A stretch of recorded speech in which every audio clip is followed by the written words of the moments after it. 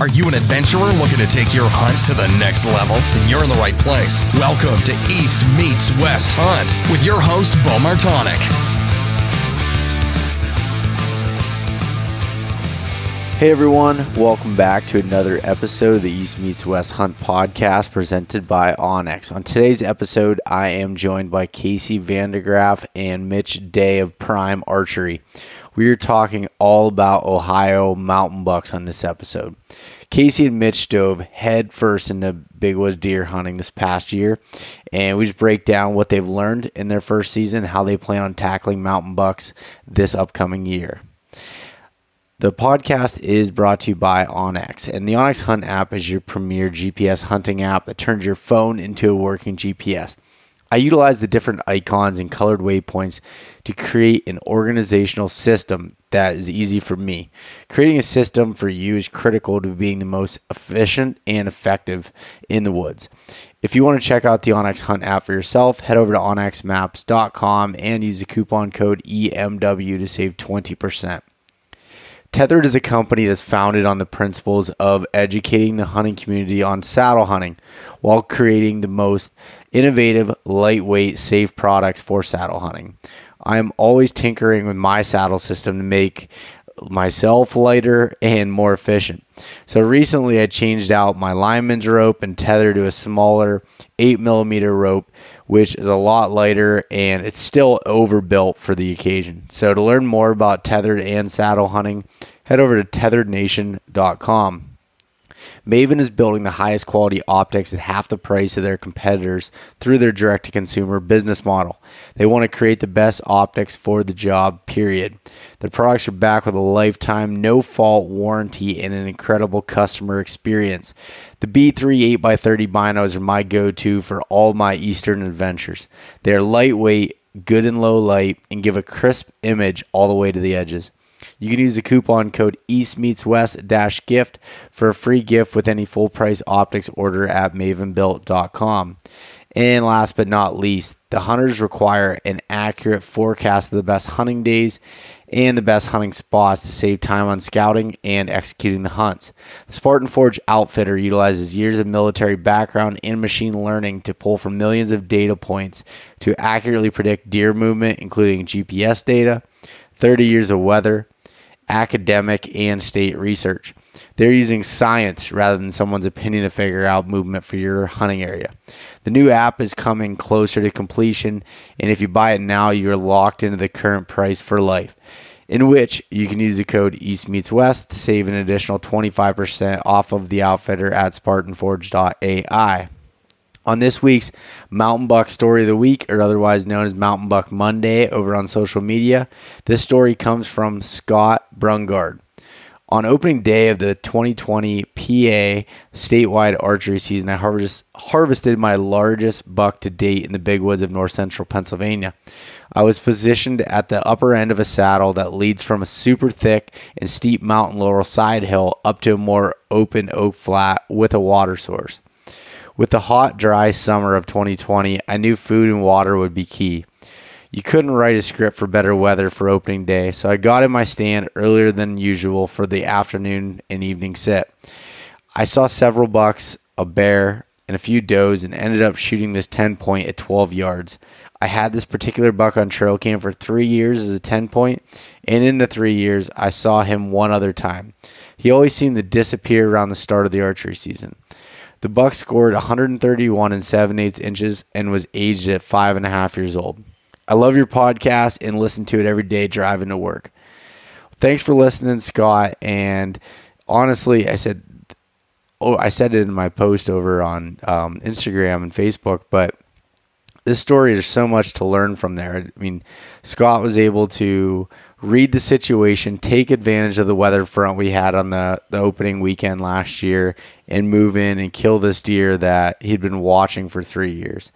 Such a cool experience. And just a funny side note about Scott is I just actually met him in person the other day at work. He works for one of the suppliers at my day job and came in, so I got to meet him in person. So that was kind of funny that I was sharing this story here this upcoming week. So pretty cool.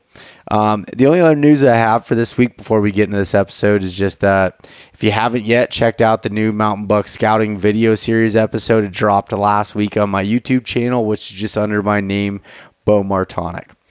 So with that being said, we will get into this episode here with Casey Vandergraff and Mitch Day. All right.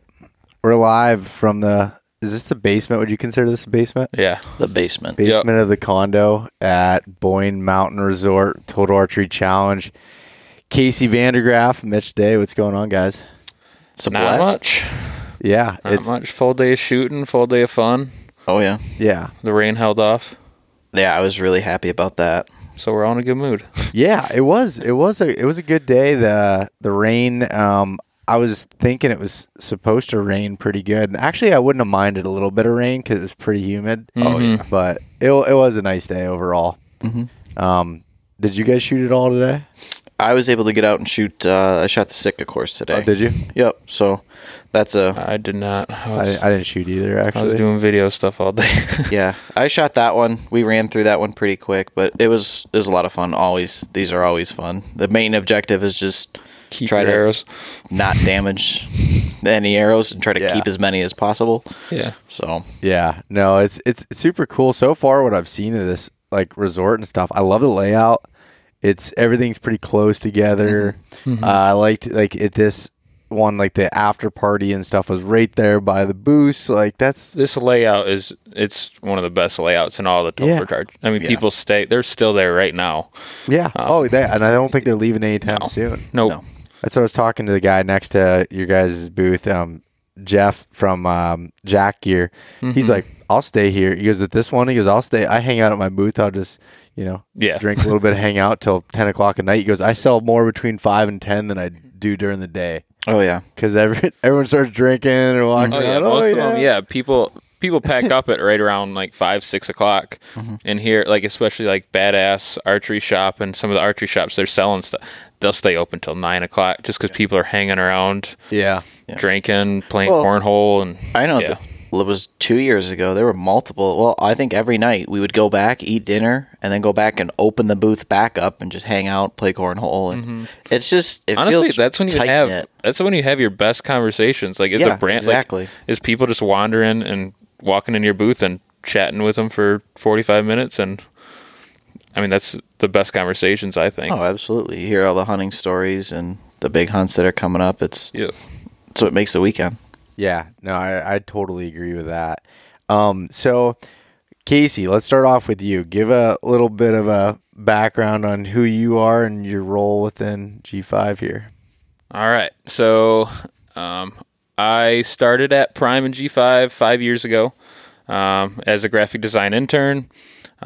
While I was here, I was going to school at Grand Valley, getting an advertising degree. So I kind of started out doing graphic design, worked my way up into the marketing director position at Prime. So kind of run and oversee all of Prime's marketing, and then we kind of have another guy, Ryan, who handles all of G5's marketing kind of stuff. So kind of split the brands into two, and we're rolling with that right now. So nice.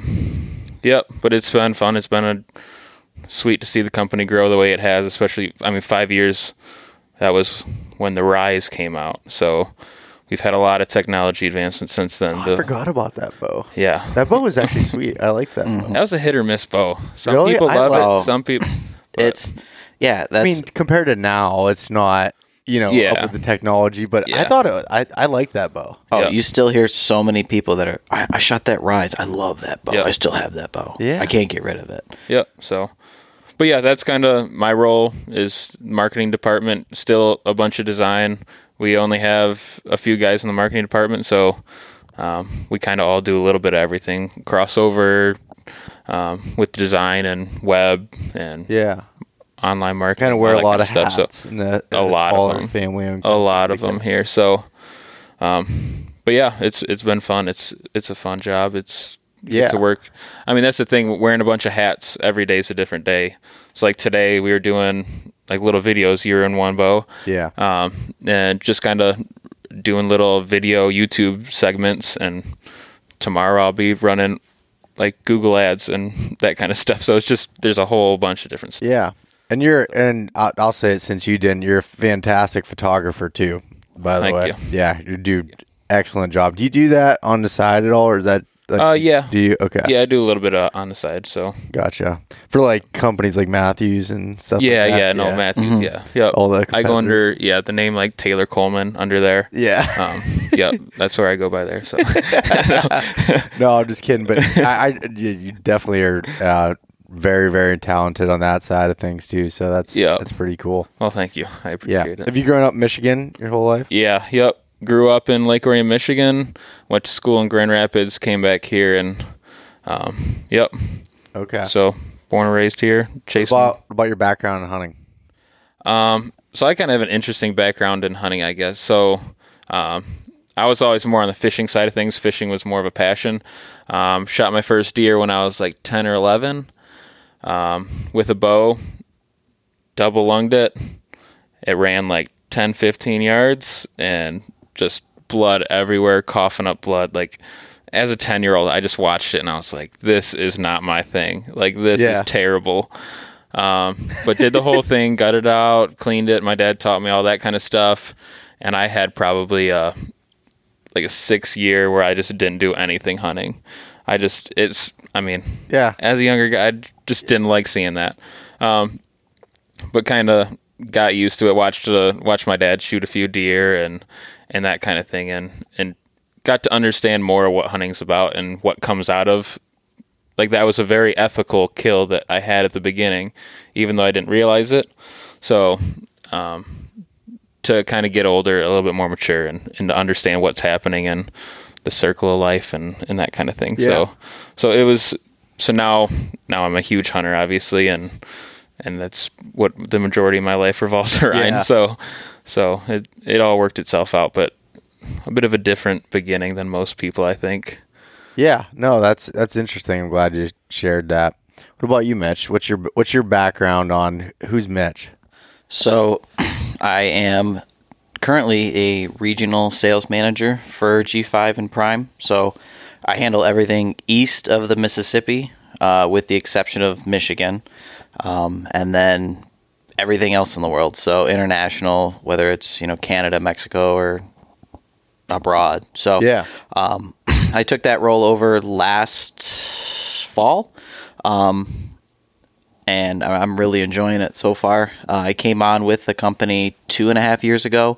I was in more of the tech customer service position. Prior to that, I had actually worked at a Prime dealer here in Michigan for 3 years. So I knew the bows pretty well coming into it, and just grew up bow hunting. It was always kind of my dream to work for an archery company. That was ever since I was younger. I was like, this is what I want to do. So it's kind of a dream job. That's what's funny is hearing that you say, I didn't know that was your position, by the way. Mm-hmm. Congratulations, that's a pretty awesome Appreciate position. that. Thank you. And for some reason, I thought you had something to do with engineering, or I didn't know, because you're the guy I call when I have, Because he's so any intelligent, boat right? questions. You're just like- I have boat questions. You helped me when I was tuning my Nexus 4 and everything. Right. You walked me through it. I don't know. I guess I assumed that's what you were doing, a lot of that stuff. Yeah. It's not that that's anything less. I just meant that I just didn't realize that you were in sales. Right.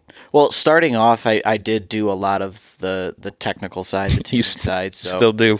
I still do. So, a lot of times when dealers or, consumers are calling in, they have a question on their bow, they're going to get either myself or Brian. So, Yeah. like Casey mentioned, being at a smaller company, we wear a lot of hats. So we do everything from just helping people tune bows to just diagnosing issues to putting in orders. We kind of run the gamut there. Yeah, no, that's awesome. What about your background in hunting? So growing up, my whole family hunted. Grandpa, everybody was super involved in it. Bow hunting was kind of my dad's thing, and it was always something that I'd wanted to do from when I was very young. So I started bow hunting when I was 10. I shot my first deer with a gun, but after that, I was just instantly hooked. It was an obsession after that. Yeah. So my life at that point, I played hockey growing up. So fall was kind of busy with that. So after I got out of high school, started college, I was able to devote a little bit more time, and ever since it's just been figuring out how I can make more time to be in the woods in the fall. Yeah. So That's what you just said there. Like that's a tough thing. Like, we all love hunting and everything, but figuring out a way to make more time to do it. It's challenging because you're definitely trying to balance just social life with, your work and everything else. So, the last couple of years, it's been nice. I've been able to get away and pretty much make every weekend to be devoted to hunting. So yeah, pretty lucky in that. Helps. Yeah. Like with Mitch and I, like we're really good friends. Yeah. So we're hanging out and we scout and go fishing and go hunting and hang out all the time. So it's nice when your friends do that exact same stuff. So were you guys friends before working together? Nope. Didn't know who he was. Nope. Gotcha. So, and it's interesting because, like, you kind of get the idea, I think, at least I did from the outside looking in, that anybody that worked in the hunting industry, they just got to hunt all the time.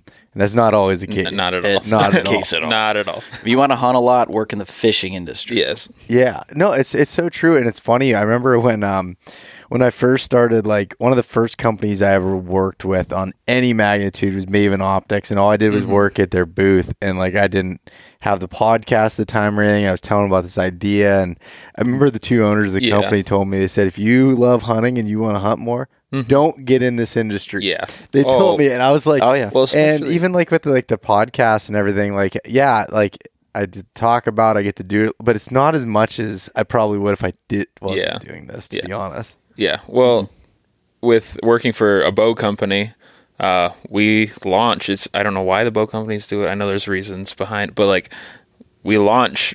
What do we launch the first week in November last year? So you're like, heart of the whitetail rut. On the marketing and sales side, like they're coming up with their dealer pricings and all that kind of all their numbers that they're going to run with for the year, and I'm building all of our like social posts and scheduling stuff and like getting prepared for this huge bow launch. Like during Scrape Week. Yeah. It's like we're running trail cell cams and you have deer actively hitting scrapes and you're sitting there making a social media post. Yeah. And it's About like, bow supposed to kill these deer. Yeah, exactly. So you're just like, so now we hunt a lot in early September. We go out of state to do that kind of stuff. So I wish, like you said, if we could hunt, we wouldn't be in this. We wouldn't be in this industry. Yeah. To hunt a lot more. To hunt more. Yeah. Well, and I think that's a lot of it is a lot of the people that are in this industry, they just enjoy it so much. It's a like-minded community, and you kind of realize you're sacrificing some hunting time, but you're able to talk about it all the time. You go to Challenge, you go to events Michigan like right now. Yeah, like, exactly. It's funny. Like for me, I look at it like, people at my regular jobs, like, holy, like every weekend you're gone traveling to these places doing it. And like, that's a lot. But honestly, if that was like my regular company that was asking me to do that, and because it's not in the hunting industry, and I would be bitching about it if I had to travel every weekend to go do things. But like, I love getting, like when I'm here, I don't love the travel aspect, but I love getting to talk to everybody. Like the whole time, I'm like the days fly by. Like today flew by. Oh, absolutely. And especially when people are stopping you and taking pictures with you and all that stuff, right? It's the rut stash. It's You the recognize it stash, from a man. mile away. you guys would have laughed at the end. right before I came back to the house, I was sitting there talking to Jeff, and these guys came up to me, and these two younger guys that listened to the podcast, and their dad was like, you on like some TV show or something? Like, I recognize you. And I'm like, you recognize the mustache, don't you? And he's like, yeah. And I was like, people don't know my name, but they know the mustache. As Carl from Tethered said, he goes, the mustache walks through the door into the room before Bo does. It's like, he's not wrong. It's funny. It's part of the brand, I guess. The rut stash. I should be doing more with that. I came out with those stickers and I never marketed them or never did anything with them. I was like, that could be a whole brand of itself. Oh, yeah, absolutely. I'd buy it. I can't grow a mustache, but I'd buy it. I can't either. That's why I want Mitch, the you're sticker. working on it though. I'm working on it. Yeah, I'm actively working on it. Yeah. It's not when you get but it, it's there. like I feel bad for the women in Michigan because it's they're done. it's going to be lights out. Yeah. No. At least he's got the confidence. Yeah, no, you got to. You got to have the when you go with the rut stash, confidence level goes through the roof. Oh, it's through the roof. Some call it arrogance, some call it confidence. No, I'm just kidding. But anyways, guys, I wanted to talk with you about back. I think it was back in the fall. I think I was talking to you, Casey, a little bit, and you guys had started hunting some big woods stuff. Yeah. So- yeah, Mitch and I have started to hunt Ohio public land, which has got a lot of big mountains and big wood stuff. So Yeah. that's kind of, I mean, that's what Have you you and ever I. hunted that before? No. No, so I that's mean- why. I mean, we watched all your YouTube videos and all your podcasts, and some of the guys, because you're one of the few that do cover like big mountain hunting, big bucks and in the mountain stuff. So, yeah, just kind of dissected all that stuff, applied it our first year, had a little bit of, I'd call it success. We learned Yeah. a lot, got some close encounters, and gonna do it again this year. But So first of all, what from watching like the scouting videos and stuff, is any of that helpful as far as like getting Absolutely. it close, Yes. like Absolutely. with finding stuff? Yep. Yeah, being from Michigan, I'll be honest, reading a topo map was a learning curve just Yeah. because everything is so flat here. I mean, a hill here is like 30 feet. Yeah, we're at the biggest mountain in Michigan right Yeah, now. Just and- about. Yeah. It is not very big. So, I mean, talking to people, they're like, well, do you want to hunt you want to hunt, towards the upper third? And I'm like, why? You just hunt in the middle. You can shoot the whole hill. I mean, that's in Yeah. Michigan. You Yeah. can. Where down there, it doesn't work like that. So that was huge in just identifying those major terrain features that you want to key in on. And it was gradual. It broke it down. It really helped you dive more into it to identify what you need to look at. And that's just like, as it sounds like that you guys picked up on, but it's like a starting point for you. It's not like whatever you identify on the map, very rarely is that can be the exact spot, but it gets you in the area. Once you get Right. boots on the ground, you're learning yeah. it. I always say it takes 3 years to learn an area, like Oh, to for sure. actually I agree. learn a new For area. I don't sure. care how good you think you are, how much you think you know, like it takes a while to understand. Oh, yeah. Well, like, based each area off- is different. based off your podcast, you should have saw the piece of land that we had and how many pins we had marked down. Yeah. And then you go walk it and you're like, bust, like tree stand here, tree stand here, tree stand here, bust. But then you find a few good spots, and you narrow that down and start learning pieces. So Yeah. Well, so what was it sounds like you started like e-scouting and you were marking areas, and then so what was your like plan of attack after that? Like once you like first drove down there and started looking at it, I would like, what'd you say do? it started. We started looking at, which is a little bit. We started out wrong. I think at least I did. I can't speak for Mitch too, but like I was marking all the good saddles that I thought that had like big ravines, and they meet up and they'd have a good saddle in between.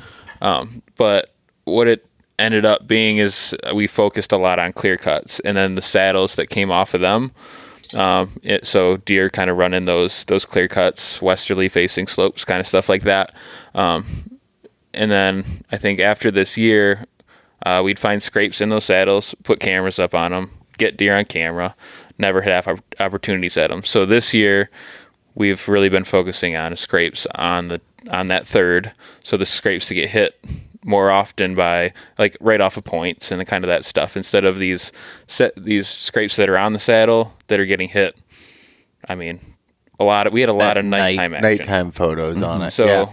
and we were getting deer, and we were really excited to see that these deer were in the area, but those aren't and we were hunting those scrapes. Yeah. And they just weren't the scrapes that we're producing like we needed to. So this year, we've really narrowed it down to, like, we found a few scrapes really recently that are active in the summer that we know are going to be really good primary scrapes, and they're not on those saddles. They're on the third. So we know that they're going to be hit a little bit earlier, hit during scrape week. So when you were saying like you were checking the saddles, like basically on the top, like right on the top of Yeah, the hill. we would walk the tops. Yeah. And we'd find scrapes and I mean, And that's it it, seemed no. like every saddle had scrapes, whether it be just a little tiny one or if it was a giant scrape, but we were getting deer hitting them all the time, but just you don't get them in daylight very often. Up top, we noticed. And before I let Mitch go on that point, I don't think you did that wrong. I think what you did there was be able, like, I'll run cameras on those types of scrapes because it lets you know what's in the area. Those are travel areas. Oh, yeah. We'll still do that. In daylight or not, that may not be an area you want to hunt, but you're able to kind of learn what deer that are now you got a piece of the puzzle. Now you're starting to work, okay, where are they potentially bedding at, depending on the time of year, where the doe's bedding at, and, being able to focus on that. What was your thoughts on that? Well, starting out, I mean, we went down there and we made like a short weekend trip for just to hang cameras mid-September. The first thing I learned was the topo map. It doesn't lie to you, but the scale is much broader.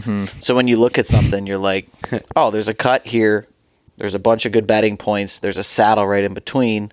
This is going to be money. Little do you realize, like, that's a 3-mile hike between the bedding and the clear cut. So there's quite a bit of space there for that deer to travel that you have to narrow down. But starting out, like Casey said, we focused a lot on saddles in between major terrain features. Which it gave us a starting point because we were able to run cameras and we got quite a few deer on camera that we were like pretty pumped about. But I think where we ran into our block was once we got those deer, we didn't know how to tackle it. So, I mean, we hunted a lot of farm country and stuff like that where you can try to tackle, a bedding area where there's a few bedding areas where with the big woods, there's like 5 points and there's probably going to be one deer on one of those points. So it's take a guess. So, because like I'll kind of go off that a little bit because I remember having this conversation with Mitch and I was just like, I was like, how do you hunt these deer? Because like, okay, so right now we're banking on a deer being bedded on this point. So that might not be his primary bed. He might be using 3 other beds. But we're like, all right, we're going to bank on him bedding on this point. Now, we're also banking on him running this ridge down, which is, he could go anywhere. We're banking on him going down there and then coming up and using this saddle. And I was just like, the odds of all of this coming together are so slim compared to farm country when you're like, all right, he's bedded right here. This is his train feature. He's going to ride down and he's going to go out to the ag field. And you're going to catch him in between. And it's like very predictable and you can kind of do your research based on it. But like, I think cell cams will help us a lot this year with that kind of stuff to be able to pattern it a little bit more. But just like looking at it, I was like, so many things have to happen right for this deer to come down the right path. So what did those points look like? Did they have any cover out on them, or was it more like mature open timber? Where we found most of our better bedding that we assumed bucks were using was semi-open, but we found most of the beds on the edge of thick. So whenever you'd have like an older cut or even just kind of an opening where you get a bunch of greenbrier and some new growth coming through, they'd be on that edge and they're watching the open. And normally that deer has textbook a lot of stuff to its advantage. I mean, the wind's in its advantage and they can see anything coming. So that's another thing that was tough for us to figure. Once we figured that piece out, we're like, how do we get in here to where this deer isn't going to see us or smell us? And you're like, we got to a few beds where we're just like, you can't. Impossible. Yeah, you can't. This deer is in the perfect spot to get away. And literally, sometimes they are impossible. You can't get close to them. Like at that point, like when I look at that, it's like, okay, sometimes the closest you can get to a bed is 300 yards. Like depending on the way the wind goes, sometimes they're in an area because it swirls good, and there's so many different, and a lot of it's just screwing it up to understand that that's the way it is. There's just literally, but those are kind of the beds that we were talking about where I was like, we can't get into this deer, and we have to bank on him doing all of these things to get to where we're at. Yeah, and it's just like, so what time of year were you guys hunting there? Well, we hunted a mixed bag, so we spent quite a bit of time hunting that. It's a 6-hour drive for us. Yeah, so we made a few trips on the weekends to get down. So we had one trip in mid-October. We had our rut vacation, which was the first week in November. And then we made a few weekend trips late November. And then we made another couple-day trip between Christmas and New Year's. Okay. Did you find any concentrated doe bedding at all, or was it pretty sporadic?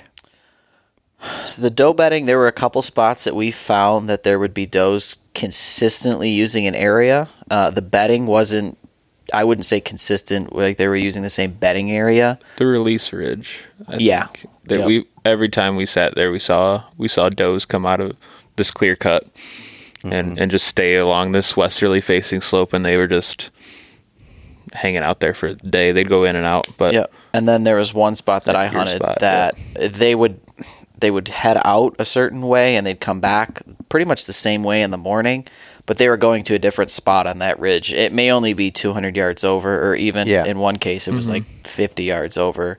But it was a little bit of a different spot every single time. Interesting. Yeah, but I mean, I'm not surprised with the cuts. Like, Yeah. does love, and does will do different stuff than bucks too. Like, so doe bedding is weird. Like, sometimes you'll find doe bedding on the wide open ridge of a point, and this is because they can be in a circle of each other and they got each other's eyes. So it don't really matter what the wind's doing. It don't matter what the cover's looking like. They just, and I truly believe that a lot of times does will bed like kind of on the top and the bucks will be over the edge of the ridge, and those bucks set those does up for failure. They set them up so that if you bump those does, they run and they alert that buck It's that before alarm. you even get there, and they go off because for sure. bucks, they're not politically correct, and they don't think that Well, it's I survival. don't think that women are equal to them, and the does are equal to them at that point, and they're like, all right, They're the you got, superior. Yeah. they're well, the superior. That's just the way that I mean, it's survival. Better Yeah. you than me. yeah, and they're dominant, mature, and that's just the way that especially the mature bucks, that they'll operate like that. I truly believe that, and it's in it. Like I said, it all depends on the time of year on how you're hunting those specific spots. Like like those beds you were talking about. The buck bedding. It's more important to be closer to that during like that mid-October time frame than it is during the rut. Then you're like those clear cut edges or whatever is probably more beneficial. And again, every area is a little bit different, but man, when you're talking about like the upper third, those benches that are just like down over a little bit, that's just like Well, and that was freaking money. Yeah. Oh, yeah. I mean, that was a major key. I mean, we, like, going back to the saddles, we figured out, like, oh, they're hitting these, but they're not, if they are, they're not spending much time on them, and most of the time it's at night. So we really tried to narrow where deer were spending more of their daylight time. And that's what we came to, was that top third. Whenever you get a spot that flattened out, there was a heavy deer trail. Yeah, and like it's fun getting big deer on camera, and it's great for inventory, but we got to the point where we're like, we need to get deer on camera that we can kill. And that was more important to us. So and one thing that's interesting that Nathan Killen, when I had talked to him, like he really drove this point home, and is like, okay, and because I've noticed that where I'll run cameras on scrapes, and especially during a rut, I might hunt that spot. There was one day I literally saw, which is incredible for the deer population where I'm at, but I saw 7 different bucks.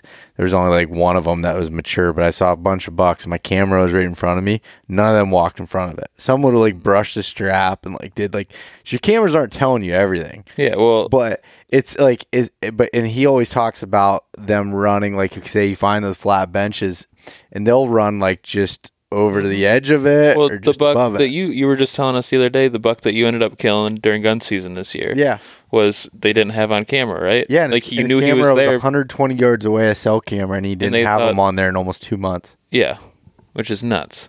He's still right there. Yeah, he was right there. So yeah, and that was he wasn't on the upper third. He was probably towards more the half of the hill, but like halfway down, almost in the lower third. But the reason for that was there was acorns on that lower third towards the bottom and not up towards the top. So it shifted his bedding a little bit, based off of that. But like literally where I was sitting at, this bench you would not be able to identify from a map. It was so small. And I actually sat down and I was like, I have a rifle and I can't see very far because just the way it laid out, I'm like, but if I was a big buck and I was trying to like sneak around, this is like the most micro terrain feature that they're working on. That's where, again, the e-scouting will get you to a point, and then you kind of got to be able to assess it when you get in there. What's like, who was I talking to today?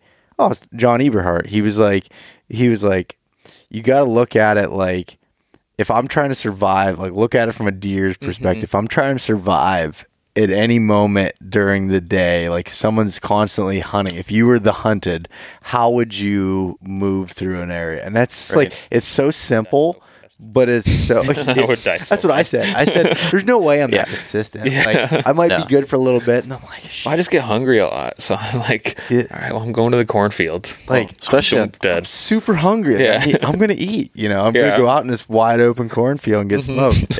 But yeah, it's just, it's interesting. Oh, yeah.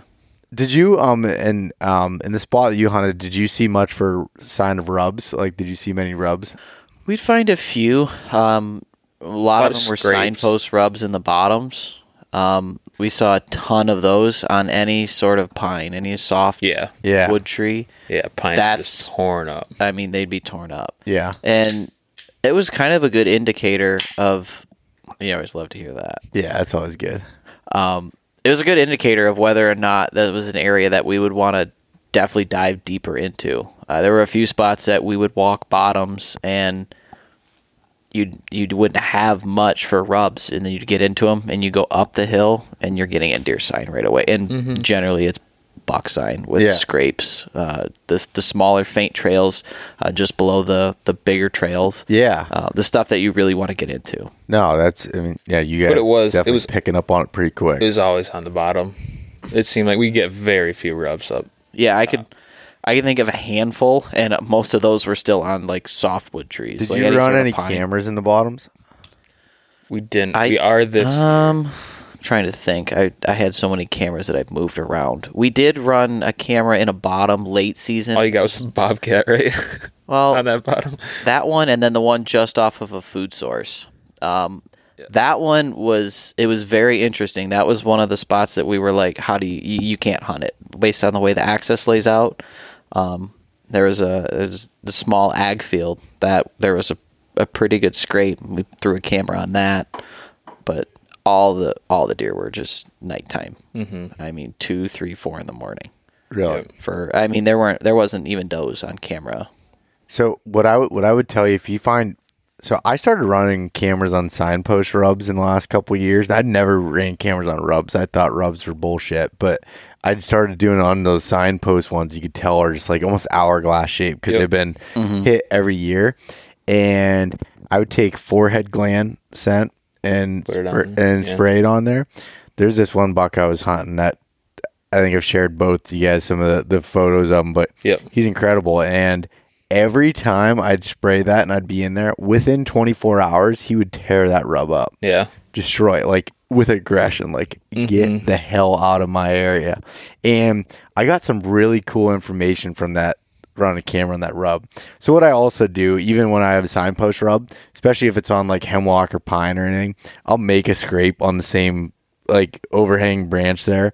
And although only some bucks will hit that rub, there'll be a lot that pass it, that go through the area, check it, and just like it's just like a kind of a travel corridor for them.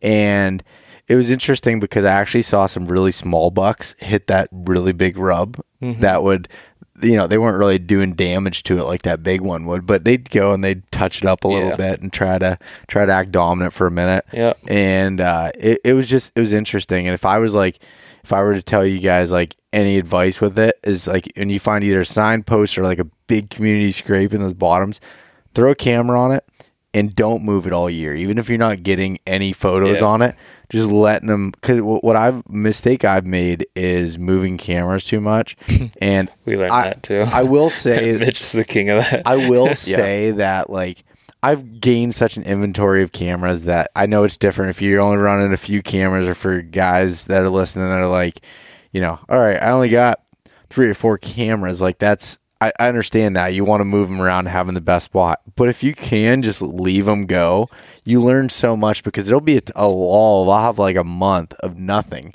and all of a sudden, boom, they're moving, they're hitting, and then you learn so much. Okay, maybe every year that this time of year this is a good spot. It might not be the rest of the year, Right? But that's where leaving those cameras we'll up definitely helps. learn that this year, because there's one spot that Mitch has been hunting. He threw a camera up there, had deer on camera, had a few bucks, and we hunted it. He hunted it a few times in November. One of the few cameras you left up. Yeah. And then we went there late January, picked up that camera, and they had we had bucks like on does chasing like mid-January. Yeah, midday, 2:00, you'd have a doe run by. Like the camera, hot on does. Oh yeah, and the camera's on video mode, so it was pretty cool. You'd have a doe run by, and you're like, well, we've had coyotes, and then here comes a buck, and here comes another one, and then here comes a third one. Like Just nose to the ground, dogging, nose to the ground, bird dogging does. First week in November, like what you normally see. And it was in January. Mid-January. January 21st, 22nd, 23rd. Really? Like That's we super were late. we Bucks full couldn't on believe it. fighting, like pushing each other, like not just. We'll have no, to show you this the is- foot we have. Yeah, I wanna see that. It's weird. It was super strange, but it did prove to us like you gotta put a camera out in Daylight too. Yeah. Oh, this is all Chasing- 2:00 in the afternoon. Chasing dog and does. It was 55, 60 degrees. It was on. There must have been that one last hot doe, and everybody wanted a piece of it. And I was talking to my taxidermist about this. He sees hundreds and hundreds of deer coming every year, and people telling stories. And he was talking about the different ruts, and like he said, if you have a really good buck to doe ratio, like a lot of bucks per doe, you don't have as much of that second and third rut. So you don't have as much of the December and the January rut as if you have a little bit of an offset. If you have more does in the area, then they all can't be bred during that first season. Then and then there's the theory of like some of the younger, almost like fawns that are able to come into estrus in January, and that's when that's typically taking it. It was an interesting way of like looking at it, and he was talking about it because he's like, oh, your area, like I have one of the areas I hunt has a really good buck to doe ratio. Like my cameras, I get more bucks than I do does, and even what I see, and they go super hard in that first rut, but I don't see as much of the later ruts as you do in areas that are a little bit more offset. Yep. And it's an interesting it was an interesting theory kind of looking at it. But my buddy Johnny Stewart always talks about that January rut, and that's what made me start leaving my cameras up. I'd always pull them. Like, honestly, I used to only run cameras until last week archery, and I'd pull them because I was worried about bear hunters in Pennsylvania and bear hunters and rifle hunters stealing them. So and now I just kind of risk it and leave them up like basically all year. Put just them to a little learn. higher, I've learned I've lost a couple cameras, but I've learned so much by doing that and seeing that different. This year I had a spot that I literally thought was just a good regular November kind of rut spot. It was a primary scrape with a big rub next to it on the edge of this clear cut up almost towards the top of the hill. There was some hemlocks that butted up against it. A lot of good, like everything kind of met in one spot. And the best time of the year was during December on that scrape, bucks hitting it in daylight during rifle season. And then in January, I'd have 4 bucks in a photo fighting, doing all this stuff. And it's just, when you find areas like that, you just got to take note of it. And Oh yeah, it's cool. It was definitely interesting because there were a lot of cameras. Generally, I do a lot of the same.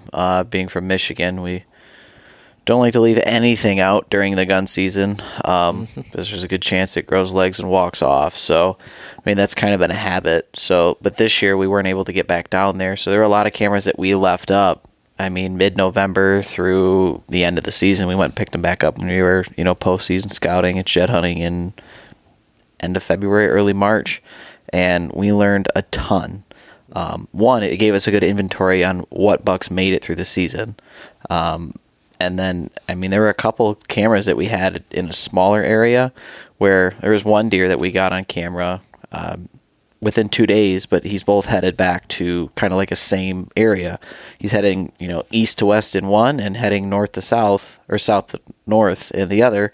But if you draw lines, they're both meeting in, pretty much a general location. Where the east meets west. Exactly. Yeah, right there. Yeah. Yep.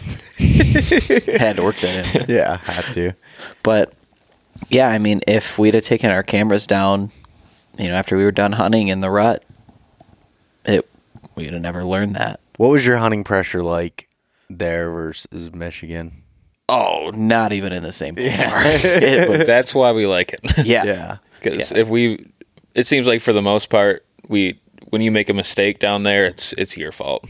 Yeah. And I love that. That's you can own it 100%. It's not someone came in and screwed you up, or people are boogering up the area when you're not even there. exactly. And no, that's cool. I love hunting areas like that too. It's just Yeah. Well, the other thing too is hunting the hills. It gives you a little bit of an advantage. I mean, you can put some sweat equity in and really get over a few hills and get away from a lot of people. I mean, the only thing we really kind of didn't expect that we ran into was just people coming in off private and like 4-wheeler trails.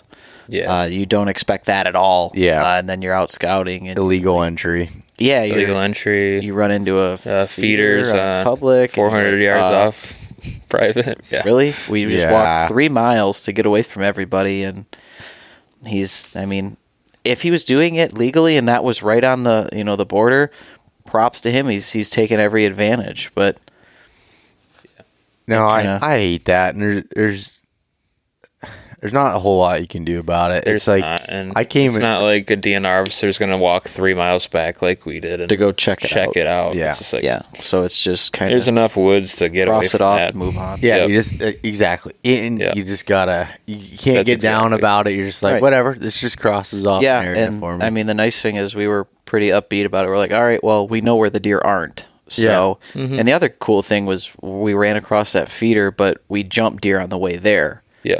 So we could almost treat that as the destination is that feeder. We're hunting them going to that feeder. And there were a few spots that we ran into that were similar to that we'll probably take advantage of next year. Yeah. No, I've had that this past spring. I was scouting and I was like, I felt like I was like so far back, I didn't even want to walk back to it. And I'm like, man, this is killer. It's fine, good sign. Then I go up and I find a mineral site. And I'm like, okay, you're allowed mineral sites in this spot. Like, and then I see a ladder stand over. I'm like, nobody's carrying a ladder stand there. And then all of a sudden I follow these big caution tape ribbons out to a 4-wheeler trail. It's not supposed to be there. So it was actually kind of funny. What I did was I took that caution tape and I put it in a circle so that in the dark you go through it. And I don't mess with anybody's stuff, but they're doing something completely illegal as it is. Yeah, so I was like, I'll make a little fun out of it. Right through some thick ass shit, like just like That's gonna be an open morning surprise. Oh yeah, it was funny. But no, I mean, that's funny. You hate seeing that. And I'm not gonna hunt there, so I'm just like. Yeah, I just cross it off the list and move on. And that was something I used to get really bothered about people like running into them. Not that normally people aren't doing anything wrong. Yeah, obviously, baiting is, but like if someone's already beat you to a spot or whatever. But I just look at it as okay, cross it off. Yeah. I try to look at it as this person's probably going to screw it up. Yeah. And I need they to work don't hunt off the way of we that. do. Yeah. Yep. And maybe that person is really good. I'm not saying they're not, but if you just got to look at it that way. You got to have the mindset of for sure. Move along, because otherwise, if you get so hung up on people, then it's just like Right. As Johnny always tells me, you got to hunt the deer, not the people. Like you can't worry about people. You just got to move along. Yeah, and that's something that's kind of different hunting out of Michigan, is because in Michigan, a lot of people say it is you're almost hunting the people as much as you are the deer. Yeah. Because you're trying to almost find the spots where if you were to go on an Onyx map and take a piece and just go mark every tree stand on it and find the hole where there's no tree stands, that's where the deer are going to be. Yeah. So it's kind of like a process of elimination, and going out of state, it's the exact opposite. You just have to focus on That's like what Pennsylvania you can control. during rifle season. You get it. Like, that's what I always said. I was terrible at hunting rifle season because I was thinking about it too much, and really I just have to go to the places that almost like escape routes for deer, or just That's like what he hunts in Michigan. Yeah. There's rifle. a one small piece that we turkey hunt on quite regularly, and during bow season it's pretty spotty, but gun season it's pretty consistent. Opening morning you can sit there and you can hear the four-wheelers fire up on all the properties surrounding it, and there's one main escape route. It's kind of a funnel that it's pushing every deer out of the woodlot that all the hunters are coming in from through that funnel. So if you get there early enough, you know there's going to be your initial push of deer when the people are coming in. Yeah. And then Use throughout them to the your morning, advantage. it's just watching them funnel through, and then you get another influx at Yeah, go in there 10:30. just like those guys, bump the deer and see how he bumps, and then hunt him yeah. when you know somebody's going That's in there. exactly it. And I Yeah. learned that just from watching. There was one more opening morning that I normally don't hunt a lot of gun season openers, but I watched 8 deer come through this one little funnel of just thick. And I'm like, that's weird. So the next year I moved to stand closer to it, and I hunted that next gun opener, and same thing, 8-10 deer, right? First light, all of them came through that opening within 15 yards. So it's like just a matter of time. Eventually there's going to be one that's worth shooting, not the Michigan 11 point. Yeah. But Yeah, the old spiker, the old, Oh, yeah. old goal post. so Yep. you get some big ones up there. Tempting. Yeah. No, let's talk about Ohio again. Yeah. Yeah, back in. I don't want to Fuck talk about Michigan. Michigan. Yeah. You said it. No, but like, so going into this year, as you're going into Ohio, one, I guess, how are you planning on different times of year going into hunt it? Did you do any postseason scouting? Like, give me a little bit of background on that. Yeah, so I think we'll do things. So we're gonna plan on running a lot more cameras than we did last year. So we hunt. It's Mitch and I, and then we actually hunt with our buddy. His name's Ryan Valley. Shout out to Ryan. Loves the podcast. But he's been hunting there for years, and actually this year, early season, he had a camera out. What was that? October? Like we kind Is of Ryan here today, by the way? Yeah. Yeah. He had the East Meets West hat on? Yep. Yeah, I met him. Yeah. Oh, yeah. Yeah, Awesome. He wears that hat all the time. Yeah. That's funny. But we were down there. We were mostly scouting, putting cameras out. We weren't really planning on hunting that early October. And they had on their cameras that they already had out, they were getting bucks pretty consistently early October. activity. Daylighting on scrapes. So we're most likely going to try something like that. Get them on those scrapes so we know they're going to be hitting early, and possibly make a move instead of hanging cameras like we thought early season. We'll probably end up hunting early season. Right. So So we did a lot of postseason scouting. a lot. We really tried to focus on primary scrapes on, smaller benches on side hills. So we figured that's where most of your bucks are going to spend most of their daylight time. We really wanted to focus in on those areas. So it's pretty much just run cameras there and watch the weather. You get a nice cold front coming through, kind of like we did last year, and that last week of October, and that's when we were seeing a lot of those deer daylighting. So that's kind of going to be the move. Just kind of hang out and really focus on that scrape week time frame. Yeah. On those primary scrapes. No, I think you guys are thinking of it right. I mean, the weather is so Oh, it's Well, that's huge. what- big. Last year, the weather, that's why we chalk it up as a very educated loss.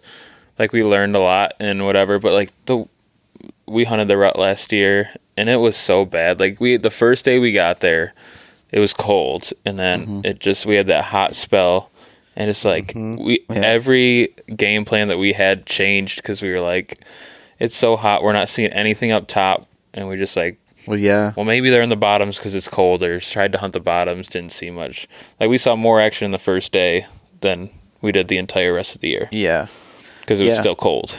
Yeah, and well, the tough thing was, we had 2 or 3 days of pretty decent activity, and then we hit that warm front, and not only were we not seeing deer where we were hunting, but our cameras in different dead. spots, and they all just went dead. I mean, there was 0 daytime activity. You get, a few does here and there at night, but it was super frustrating because you just don't know where the deer went. Yeah. So, I mean, we spent a lot of time trying to narrow that down, Yep. which we ended up finding out it was just water sources. It was kind of pretty basic, but being most of the water sources are in the bottom, it's tough to hunt. And find You need to it. find the ones where they don't swirl. Especially in areas where like steep bottoms come together. Yeah. Like most of my bottom areas that I hunt are where they kind of have a little bit of a gradual, and there's or a wider bottom that gives you, and then you basically, even in the steeper areas, you basically got to be in a tree that's on the creek bank because you can take advantage of those thermals that are pulling down. Because I don't care, almost any time, you're not going to get swirling right at the creek. Yep. You're going to get that. It's going to pull downstream if you can hunt right on that creek. It sucks 'cause it's so noisy. If you want to talk about Chinese water torture, it's the same thing. Yeah. You hear that babbling creek, which that puts people to sleep most of the time, but it's also not. It's tough to hear deer. Like you got to be on it all the time. For sure. There was one spot that I tried to hunt that. It was a big drainage that came down, and it was interesting when we kind of scouted that spot. We were walking, and you could just feel the thermal pull just hit you. Yeah. I mean, you'd feel the wind kind of at your back, and then all of a sudden it hit you in the side of the face. So there was a decent scrape there, and I hunted it, and like you said, you couldn't hear anything but the water. Yeah. So I mean, the woods, they're pretty noisy, but nothing compared to that water. It's pretty insane. Yeah. But during that hot spell, we ended up, I mean, like we said, our cameras just went dry. Every spot we were running in, it was just couldn't find anything. And we're driving through this spot that just luckily there's this little stream going by, and I was like, Mitch, pull over. I just want to see if there are any fish in the stream. It looked like a good spot to see a little trout or whatever. Yeah. And we get out of the car, and immediately both of us are like, it is cold right here. Yeah. And then we're like, all right, no fish in the stream, whatever. Kind of, let's off, actually go check out that spot since we can't find anything cool. Go in there, and it's just the bottom was shredded. This is the spot that we're now concentrating on the most this year, just because of the sign we saw in there. But just absolutely shred, and it's just stayed cold the whole week we were there. Yeah. Unlike we found it the last 2 days the last we were there. 2 days. Did the bottoms have any pine or hemlock in it or it's anything? all pretty much. It was this little patch of pine, and I'd say every other tree was torn up, and it didn't matter if it was softball basketball, size or basketball size. It trees. was hit. Really? So yeah, it was one of those things where we crossed the creek and you just pop up over the bank and you see the first rub and you're just like, you got to come look at this. Oh, doesn't that make you feel? Oh, it was the best, adrenaline rush. Yeah. You're like, hell yeah, I'm back in the game. Yeah. But it was also frustrating because we find all this stuff and then we kind of work our way out of the pines and we're like, it just where's the sign at? What's going on? And we couldn't find much. And then later on, towards the end of the year, we ended up making our way back there, and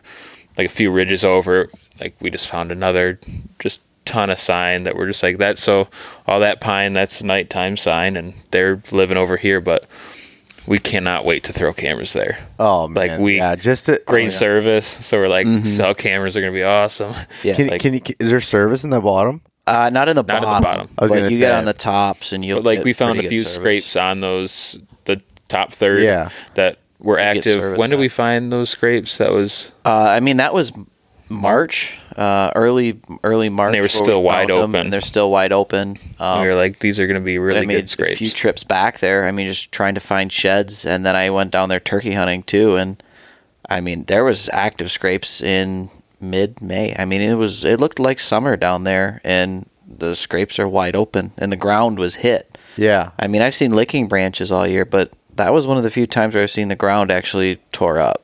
Mm-hmm. That, late into the year. Yeah. Or early in the year. Yeah. No, I love scrapes. That's like my thing. Yeah. They just make you feel good. But during that hot week you were talking about, so that's when Justin was out filming me. I think that's when you and I were texting back and forth when you were down there, and Yep. we were like, after I pulled all my cameras after the year, like we were so close, but yet so far. Like there was a couple times we were within 120 yards of like my target buck, and he was during those he was moving still during daylight, but he was in closer to the bottoms and in like the hemlock pine type areas where it was cooler, and we were hunting it just not at the exact right spot. And what I would take from my learning experience, because this is my first time hunting a specific area last year, was that I need to not bounce around so much, even if you're not seeing stuff. If you see the sign, or whether it's your cameras that tell you, or if it's just like you feel good about it, you got to give it time. Like I try to give a spot at least 3 days, unless it's like like you have some reason to really want to go, but like you just got to have it in your mind, like this is still good, even though I didn't see any deer, nothing. Like you got to give spots time, because the big woods, man, they're not doing the same thing every day. Yeah, I don't know if it was your podcast. It was I think his. It was where you were talking about deer in a 3-day rotation. Yeah, right? yeah, that was Steve Shirk is big on. So he's from northern Pennsylvania, and he has a 3-day strategy. Like it's a rule of his. He lives like by it, like it's the Bible. Like he hunts. He moves, like him and I differ a little bit, where I'll hunt the same spot all day, where he has a morning and an afternoon spot, but he goes in 3-day, like he'll hunt that for 3 straight days, that morning spot, that afternoon spot, 3 straight days. No luck there, then he'll move to plan B. And like, even if you're not seeing anything, like you just got to give it time, because those deer have so many options and so many trails. Does he do that year round? Like, is that just like an early October thing? Is like, what is he doing that same thing in the rut? Are those deer still those on a are pattern mostly like because he guides too on public land, so he mostly only has the 3rd week of October to hunt for himself. Okay, and that's a good time to. That's when he's doing that. Yeah, okay. So that's a good time to pattern those deer. I mean, it can be applied, throughout, but like for me, I realize, like I go and when I used to, I laugh at this. I felt like I was more successful when I didn't know as much, because I just knew that a deer would eventually pass through an area, and I was stubborn enough where I could sit like 6 days in a row in the same tree during the rut, and eventually I'm going to have one opportunity at a good buck if I just sit my ass there, because I can assume that the area you guys are hunting are similar. It's not like a ton of deer, so you're not like blowing a spot out by hunting it multiple days.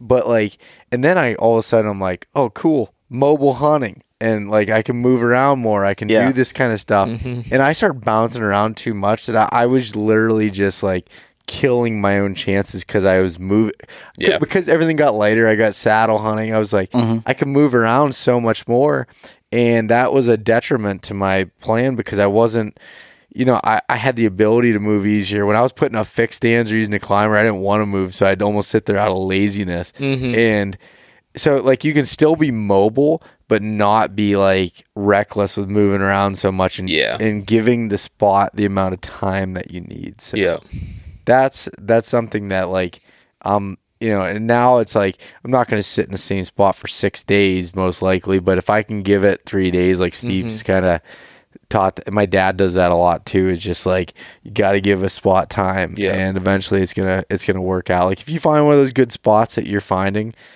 it might suck, but if you can sit there for multiple days, it's not the most like rewarding feeling, but it can be good. Yeah, well, that's what our buddy Ryan has said, because he's hunted there for I think 3 years prior to when we were there, and that's what he told us from the beginning. He's like you're gonna sit a spot for 3 days, you're not gonna see a single deer, and then you're gonna see a deer, and your first deer, he's like, it's gonna be a good deer. Yeah, like you're not gonna see a lot of them, but when you do, it'll be a mature deer. That's just kind of the area we hunt. So I mean, I've heard that a lot. I guess the first thing that pops to my head would be, so for that, are you talking hunting like a specific tree or are you hunting like an area based on? Are you Specific tree? Specific tree. Yeah. I mean, are you adjusting based on wind direction at all, or do you find that's like can a big vary? thing? You're right. That can throw things off. A lot of the times, I'll be honest, I'm probably not the best person to ask about wind or scent control because like it varies so much, and you'll get different gusts and stuff. Like I try to like be in the best odds, but if like the wind direction switches, I'm not climbing down, right? Because it's 10 minutes later, it could do the same. Like if you're always hunting the perfect wind, you'll never hunt because you're always climbing and moving. Like, because I don't know if you guys notice that at all, but it's like, it's never exactly what it's going to say. Right. It is. No, and one thing that we've noticed too is there's different wind directions in different spots. So what the weather calls for and what it's actually doing, it's almost never the same. That's hard. So like, that is frustrating. A huge challenge. You like, get to a spot based on wind and playing wind, and then you get there and it's running up the ravine. And you're like, ugh. Again, that's part of the what I talk about, the 3-year strategy, because like you don't know that stuff. I don't care how good again you think you are scouting everything. Every spot's so different. I have a spot, and I've talked about it on the podcast before, but that is thick hemlock on this side hill that the wind direction is always downhill. Thermals never change because it never gets sunlight, because it's always has the thick cover above and it always blows down. So my setups are below the trail I want to shoot to. And it's not like you think of, once the daylight once it warms up the hill, you want to be above it because the thermals. That doesn't happen. You can't. I'm at eye level with the deer when I'm shooting them. You know, and that's I guess that's where I love hunting out of the saddle, because I have the tree in front of me, and you can be on that eye level and not have worry about spooking them. You're hunting out of a saddle now, aren't you, Mitch? Yeah, I've actually hunted out of a saddle for 4 or 5 years now. So I started. You're a veteran. I wouldn't go that far. I started with the original like trophy line saddle, just trying to use like different presets, and I did it because I didn't want to buy a bunch of tree stands. So I just would put screw-in steps in and be like, all right, I'm running this, save me money. And then going forward, I just hunting public stuff. It was just nice to not have to carry a giant stand. But yeah, I really like using the saddles. I actually bought kind of a mini tree stand this year to kind of use as a hybrid setup. So pretty pumped for that this year. Oh yeah, that'll be pretty sick. And Casey's getting into it this year. So I just got a saddle, but my reasons, I guess, are a little bit different. I'll end up hunting out of it a lot, but as a videographer, and I film a lot of hunts, and I'll probably end up filming a decent amount of Mitch's. It's just so ideal for somebody that's hunting out of a platform, and as a videographer, like I think every videographer should have a saddle. Oh, it just makes total sense. My biggest worry has always been like, if I screw up this hunt somehow, like I'd feel so bad. But being in a saddle, I can be behind the guy, I can move behind the tree, and all that needs to be sticking out is that camera. Like I don't care about getting a draw, anything like that. So the saddle is just so money for filming. Right. But I think saddle's going to be a lot better this year for kind of the approach that I'm going to have we got a lot of good trees there in Ohio to set up on. So it's just nice being able to bounce around like that. It's so nice when you can carry 3 sticks and a little platform and just go. But I'm ready for the learning curve, because I know there's a big one. All I'm going to tell you is practice a lot this summer.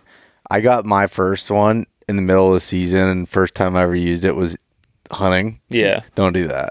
Like, it takes a little bit to figure out your comfort and understand it, and then and I hunted the whole season with it, but like I still didn't. I didn't have the ability to like try different things because I was always hunting. Where then the next year, in the summertime, I'd set up targets in my yard and I practiced the hard shots and doing those in every different movement and trying to do it, small. And I'd set up in weird trees and try to understand it. And once you do that, it just changes the game. Like, you look at any setup and you're not worried about the tree. You're like, I don't care about that tree. I'll get in it, and I'm gonna kill you at 7 feet if I have to. Like, it's if that's cool. the tree to be in, you got to figure out a way to get in that tree. That's exactly it. Yeah, but no, it's pretty looking cool. I love trying it. Yeah, I love seeing that you guys are trying out the big wood stuff, and like what's what you guys said, like you've learned so much in a year, and you're thinking about it if you you could have been in the office. Like Mitch and I took a decent amount of time away from when we should have been working. We walk over and we're just like, dude, have you checked out this little spot over here? Just like, dude, I'm trying to run a sales report. But between that and then the car rides home, the first half an hour are just, I hate this place sucks. Yeah, you go there for 5 days. Hate this. I'm never coming back here. Yeah, you go there for 5 days, get your ass kicked. Yeah. Like, I hate this. Oh yeah, and you're just we don't have to talk good about that place for about a first hour of the car ride, and then it gets quiet, and then you're like, well, I was thinking about it. I'd really like to check this spot out because that might be good, and then it just goes off, and then it's a love-hate relationship because for sure you definitely feel it hiking those hills. Oh yeah. Well, they're like, I know Mitch can laugh at this, but like I was like, all right, all I got to do is I'm going to kill my $1 and I'm freaking done with this place. Like, I'm done. But after that, it's just like as soon as I end up shooting one there, it's going to be so rewarding that it's just like, oh yeah, I'm going to come back every year. It's just one of those places where it's like, it's not very often that you can find a spot that has big deer and doesn't have pressure. Like, yes, these hills suck and they're hard and like, you got to work your ass off for that entire week. You're there. earning it. You really are. But like to find a place that doesn't have pressure and has really good deer, like you can't just give up on that spot. Right. Like it might be a challenge to get to them, but it's nowadays you can't find spots like that very often. No. Well, and it's challenging not only physically, but it's challenging mentally too, because you're sitting there for a long more time. Than physically. I don't care how big those hills are. The mental challenge is where the hard part is. Yeah. Oh, I can't tell you how many times I'd sit there and you're just not seeing anything. There's no cell phone service, so you just put the cell phone away and just enjoy it. So you kind of get back to just enjoying hunting. Yeah. But at the same time, it's almost can only enjoy so maddening.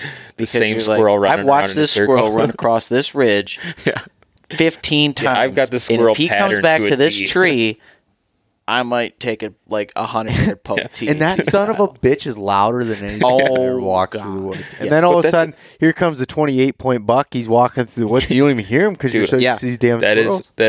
So our buddy's dad this year had these turkeys that were behind him for like an hour, just coming through, making all this noise. And he's looking around the trees, looking at these turkeys. And then finally, he's just like, you just staying looking forward where this deer is going to come up because he's got it pretty patterned. And these turkeys keep making noise, and he turns around, and it's, I mean, he says, and I believe him to an extent, but like a booner, like giant, the biggest deer he's ever seen by far. And just like they make eye contact, and he actually kind of just skirted his way around just at a shooting range, but like, he just thought it was a turkey. Yeah. No, it's just a giant deer. So, you know, what you said, Mitch, just a minute ago about like the mental thing and when you don't have cell service and everything. I'm reading this book now, and I'm actually having a guy at the time of recording this. So it'll be on Tuesday. I'm having the author of the book come on, and his name is Michael Easter, and it's called, man, why am I drawing a blank? Something about comfort. The Comfort Crisis. And he talks about like this guy, you know, wasn't a hunter or anything, and he joined Donnie Vincent for 30 some days in Alaska hunting. And he's talking about like you're so used to be connected to your phone, and like you people aren't used to being bored. You're not used to boredom anymore. Like he's like, everything's then you right there. Everything's right there. If you're bored, you're taking a shit, you're sitting there, you have your phone out, you're scrolling through social media. You're doing anything, there's any downtime, social media. You're in a vehicle ride, you're blaring music. You always have something going on where when you put yourself in a situation where you don't have anything, but if you actually can somehow get past your mental block and just focus on like just taking it all in and learning it and thinking well, and this just year with get like through it. with the news and everything going on in the world and COVID and all this stuff, it was more of a relief to get out than anything. Keep in mind the time of year of Yeah. what was going on in our country that first week of November, Yeah. you wanted to throw your phone out the window. Yeah. Like, Yeah. So you that made get it a out- little so- bit easier, probably. it did. yeah. So you're just counting down the minutes until you get up the hill and you're like, cell phone service is lost. All right, let's just relax. Yeah. And I mean, you learn so much about how just all the animals use the woods. Like, I saw a bear this year. Like, walked right under my tree. I was like, Sniffed a step. yeah, sniffed my step. Like, but the way it came in, I mean, you could hear it coming from a ways. You could hear the deer blowing, and it's like, wow, what's going on here? And they take off, and then you could hear something coming, and here comes a bear walking. It walked right up my scent trail. It's Isn't stuff it cool just to watch them and just like see and how that's- they work? I love watching animals when they have no idea you're there. I don't care what animal Oh, it is. Yeah. he knew I was there. He kept looking, He's and he following your just trail, yeah. didn't really care. But he came right up to the base of the tree and It's like sniffed that it. dude doesn't even have a mustache. He's Yeah. like, I'll take yeah, him. he's like, Like that don't. who put Yeah. their kid in this tree? What do you call your goatee? Rumble strip. The rumble strip. He looked at the rumble strip. And you got the rut stash and the rumble strip. Yep. Stay between them. Yeah. We need a shirt or something for that. Tag team that one. Yeah, Yeah. we'll tag team that one. Oh man. But yeah, I mean, it's stuff like that where you just get back to just enjoying it, and that's why you do it. Oh man. You got me pumped up for hunting season right now. You guys talking about this and just I don't know, gets me fired up. Well, it's an can't everyday wait. thing for Mitch and I right now. Yeah, Yeah. Every day it's We're just like, dude, we cannot wait. yeah.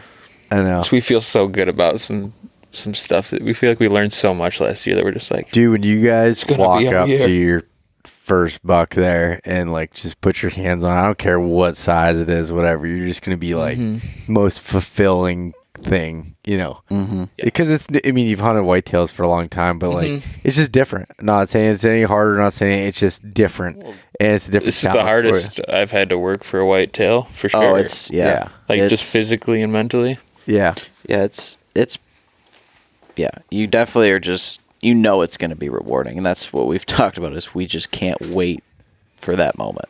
yep. Awesome. Well, I think. What do you guys want to go eat dinner or what? Yeah, I'm starving. Dinner. Yeah.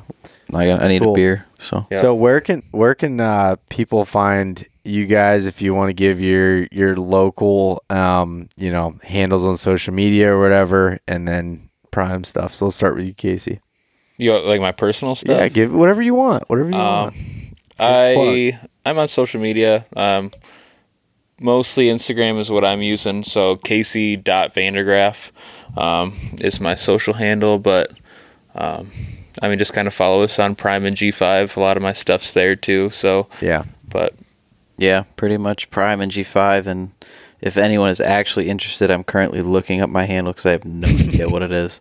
I'll find it and put a link. in the show. There we go. I like I think it. it's Link in like- the show notes. I tag a lot of my stuff. I think it's like MDay_30. Is that your hockey number? I think. Sounds about right. Yeah.